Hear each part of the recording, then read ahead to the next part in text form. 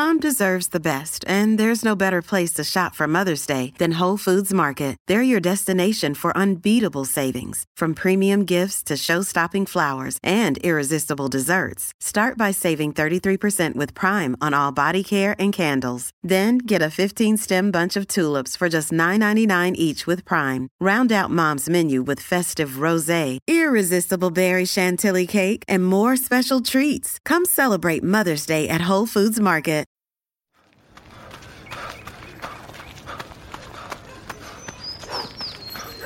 Going for your first ever run around the park.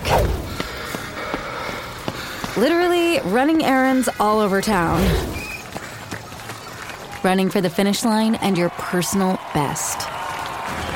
If you run, you're a runner.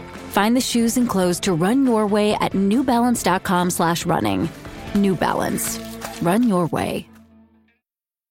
This episode is brought to you by Shopify. Whether you're selling a little or a lot, Shopify helps you do your thing, however you cha-ching. From the launch your online shop stage, all the way to the we just hit 1 million orders stage. No matter what stage you're in, Shopify's there to help you grow. Sign up for a $1 per month trial period at shopify.com/special offer, all lowercase.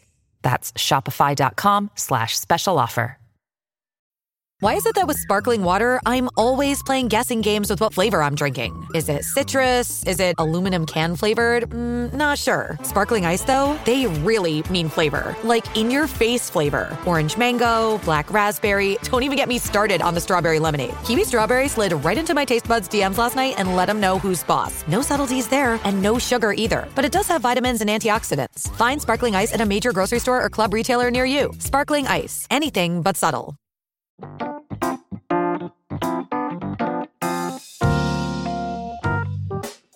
Welcome. You're listening to the I Can't Believe I Get Paid to Do This podcast from BBC Good Food. Do you dream in food? Are you starting your first job, trying to change your path, writing your CV right now, or simply curious as to how the food on your plate gets there? We're focusing on the careers side of the food industry in this new series. I'm your host, Miriam Nice, and in this podcast, I'm going to be uncovering what it takes to have some of the most enviable jobs in the wonderful world of food.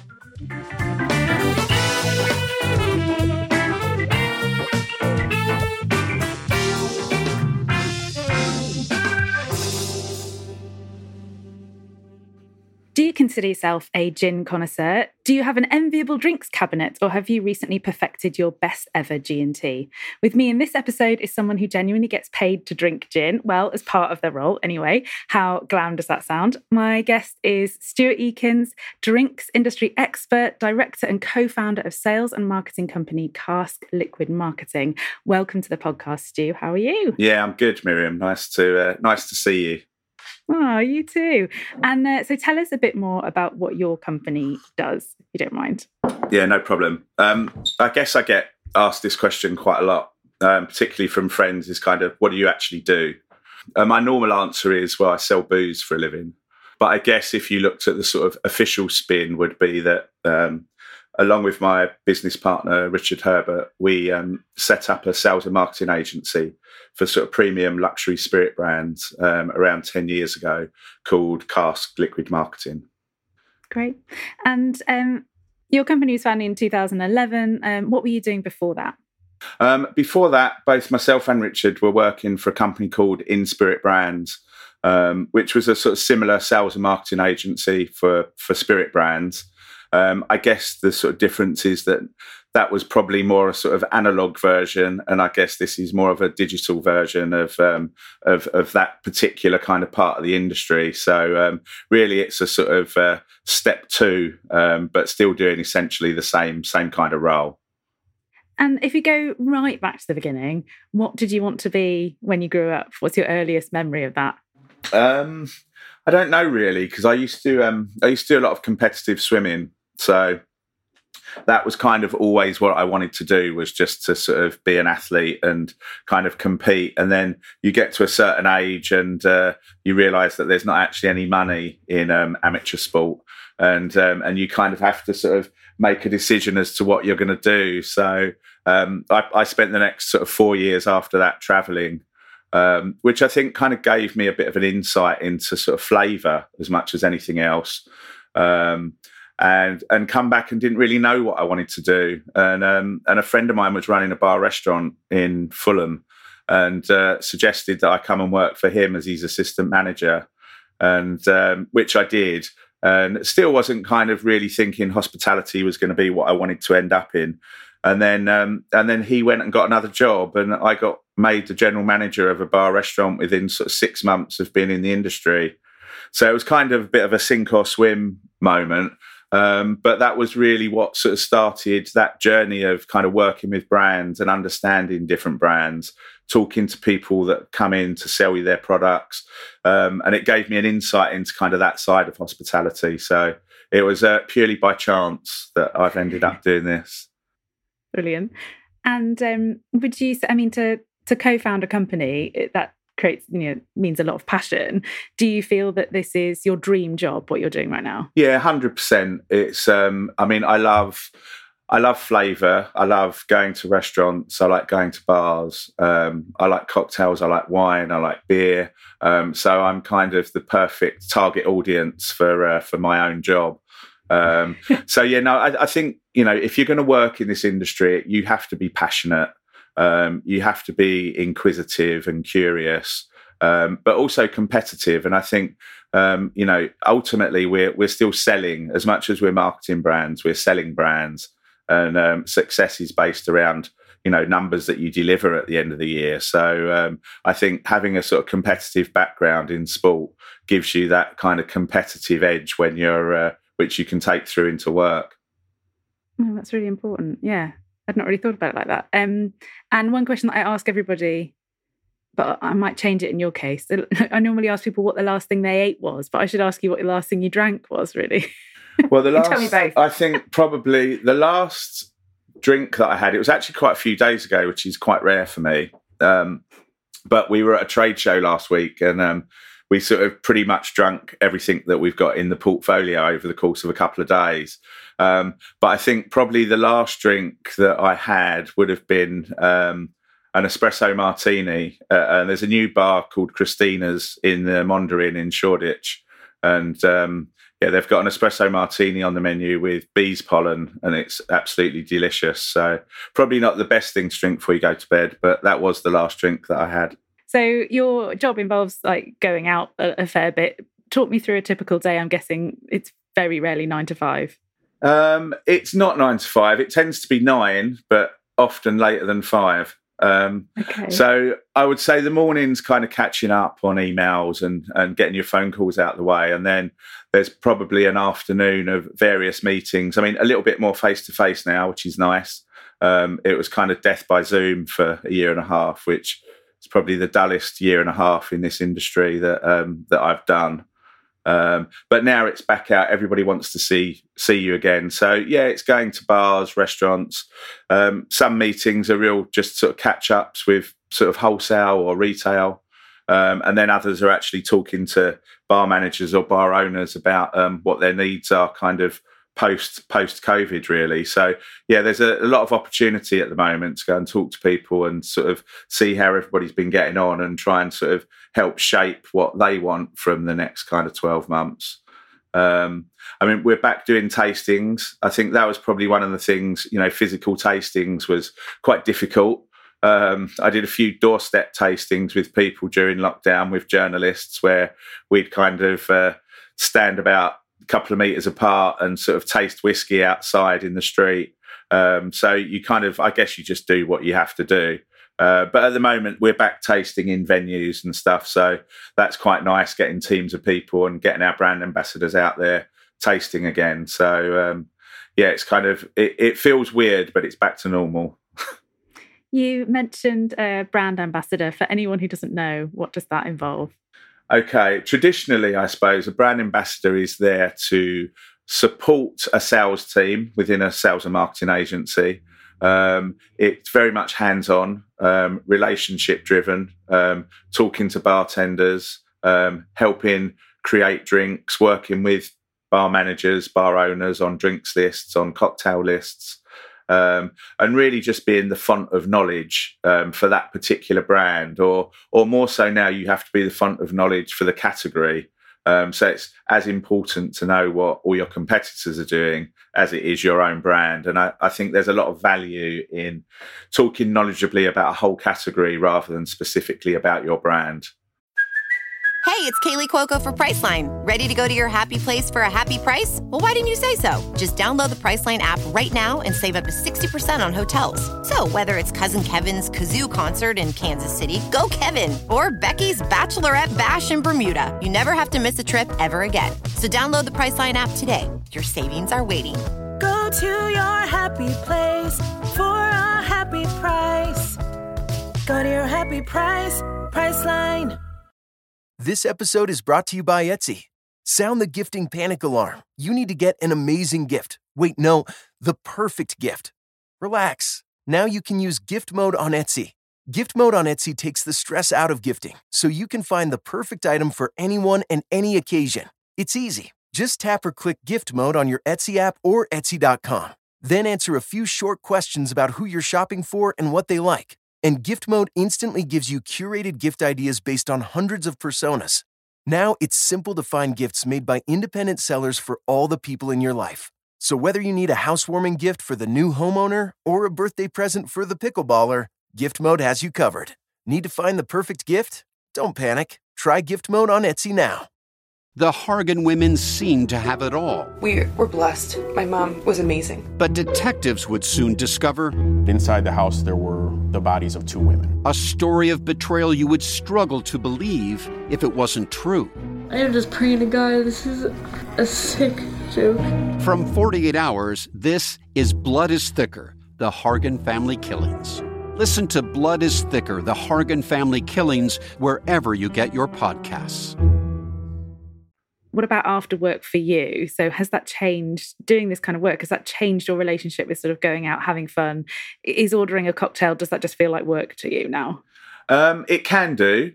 I think at the moment it doesn't, because we've not been able to do it for so long. So it's like a sort of regeneration of what it was like at the beginning. So at the moment, yes, I am ordering cocktails in bars.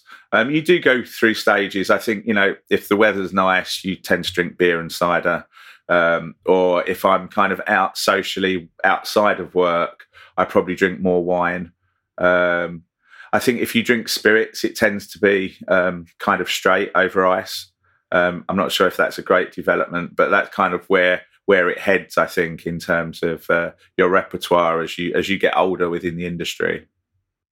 And what did your friends and family think about when you first said you wanted to do this and set up this business? What were their thoughts?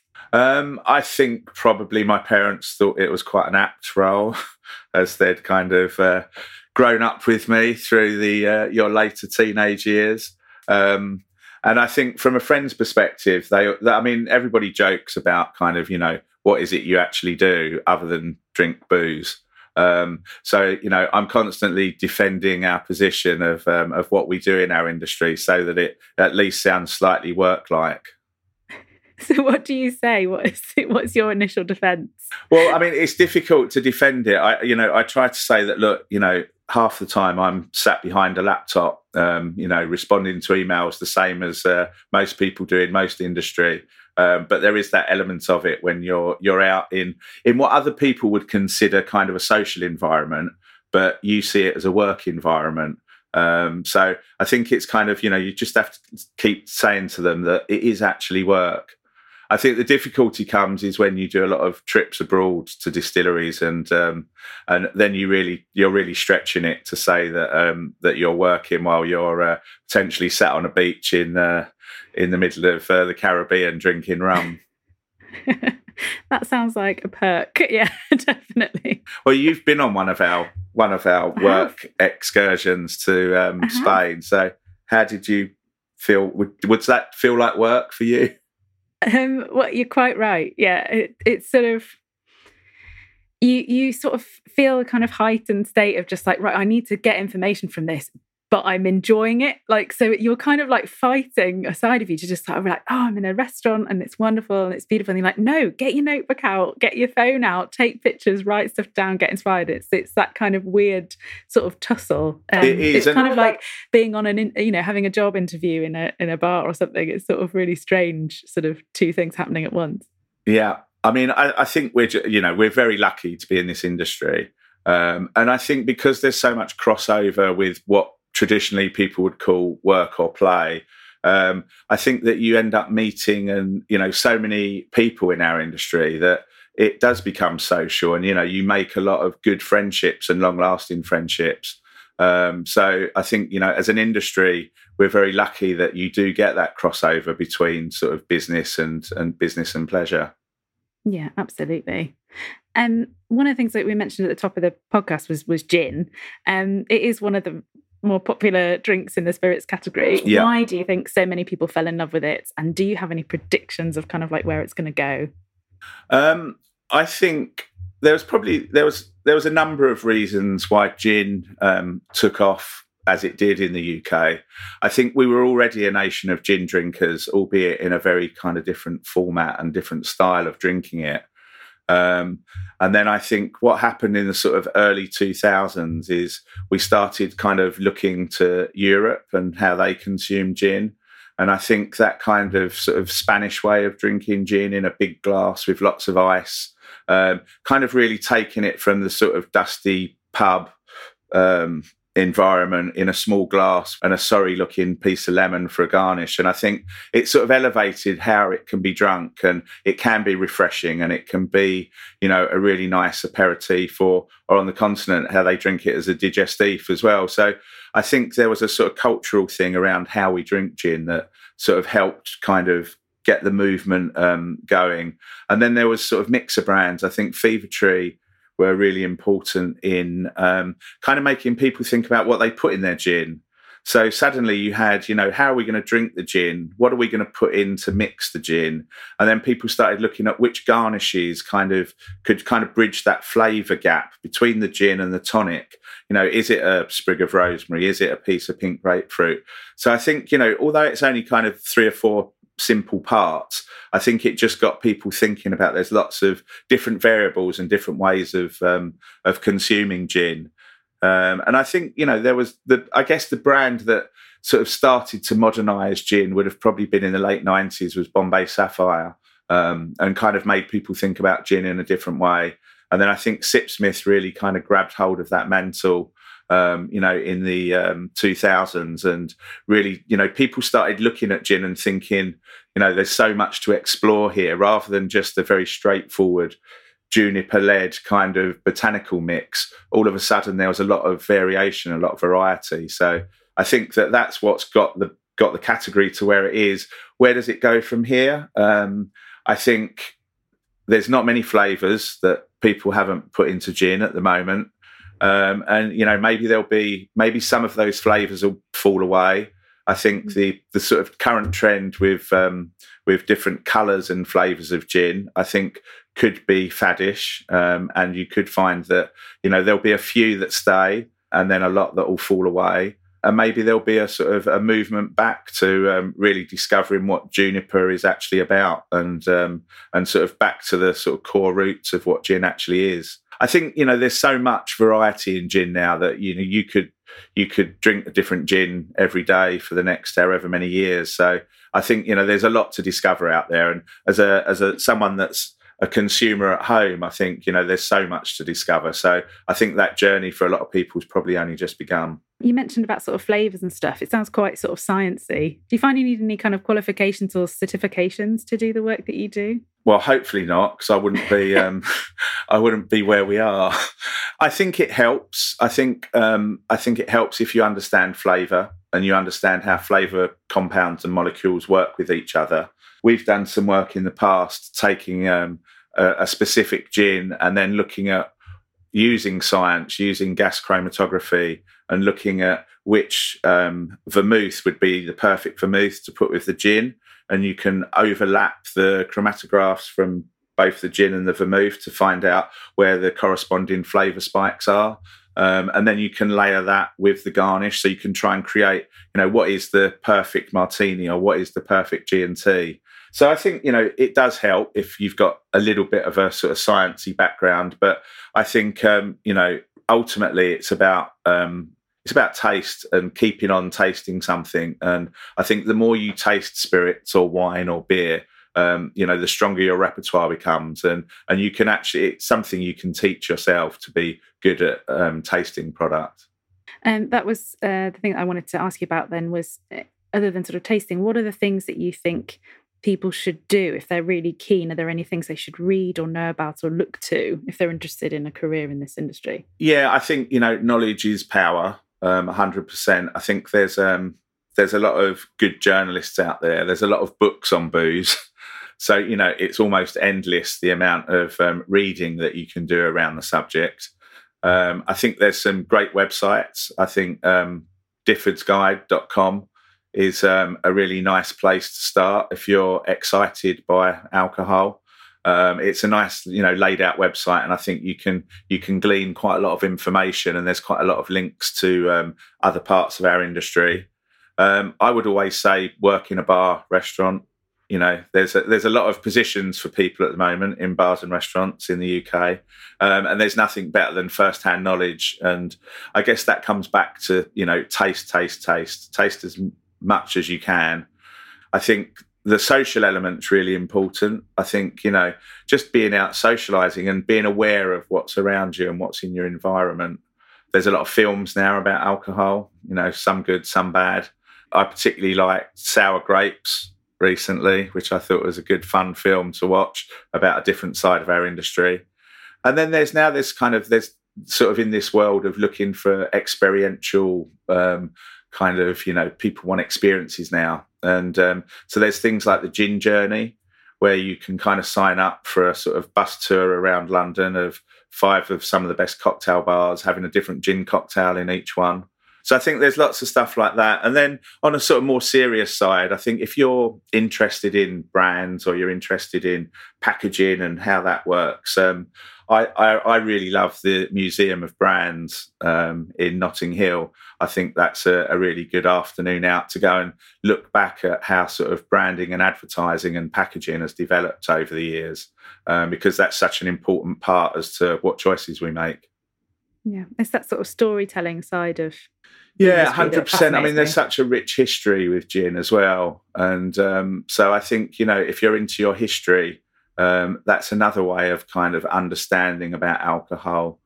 I think one of my favourite books is a journalist, Henry Jeffries, wrote a book, Empire of Booze, which I just think is a really nice kind of jaunt through different alcohol categories. So, yeah, I think there's lots of stuff out there on that we can access. So I think if you're genuinely passionate about drinks and brands, I think, just get out there and experience as much as you can and read as much as you can. I saw that some of the stuff you do is judging competitions. Can you tell me a little bit about that side? That's another part of the job where people go, really? Is that what you're doing for work this afternoon? Drinking 30 cocktails? Yeah, we do a lot of... I think competitions are a great way to engage bartenders into a brand. So over the last 20 years, I've judged a lot of cocktail competitions for all different spirit categories, but a lot with gin. And I think it can be quite tricky judging cocktail competitions. You have to make sure that you don't get too excited with how much you're taking of each of the cocktails at the beginning. Otherwise, you start to make spurious choices towards the end. So it really is about, I think it's just understanding the flavours that people have put together and looking for something that, ultimately it's all about flavour and taste, and you're looking for something that genuinely tastes good. It's not about being too clever or trying to reinvent something that might not work. It's looking for those drinks that you think, I'd be really happy to go and spend £10-15 in a bar and drink this drink. So they're the sort of elements that you look for. Fantastic. Would you have to eat quite a lot before? Yeah, otherwise you just get left eating the garnishes, which is no man can survive on garnishes alone. I didn't know. I've seen some Bloody Marys with a whole fried chicken on the side, so maybe. A Bloody Mary competition is probably my favourite competition to judge because you do tend to get snacks. Oh, fantastic. Thank you, Stuart. Thank you for joining me on this I Can't Believe I Get Paid to Do This podcast. Next time, I'll be finding out about another dream job in food and drink. In the meantime, Stu is going to be recording a bonus episode in which he's going to be talking you through some essential trade secrets. He's going to be talking you through a bit of a gin tasting session, so you can do that at home. So don't miss that at the weekend. Thanks, Stu. Thanks, Miriam. Nice to see you. And for more information, visit bbcgoodfood.com/podcasts. Bye for now.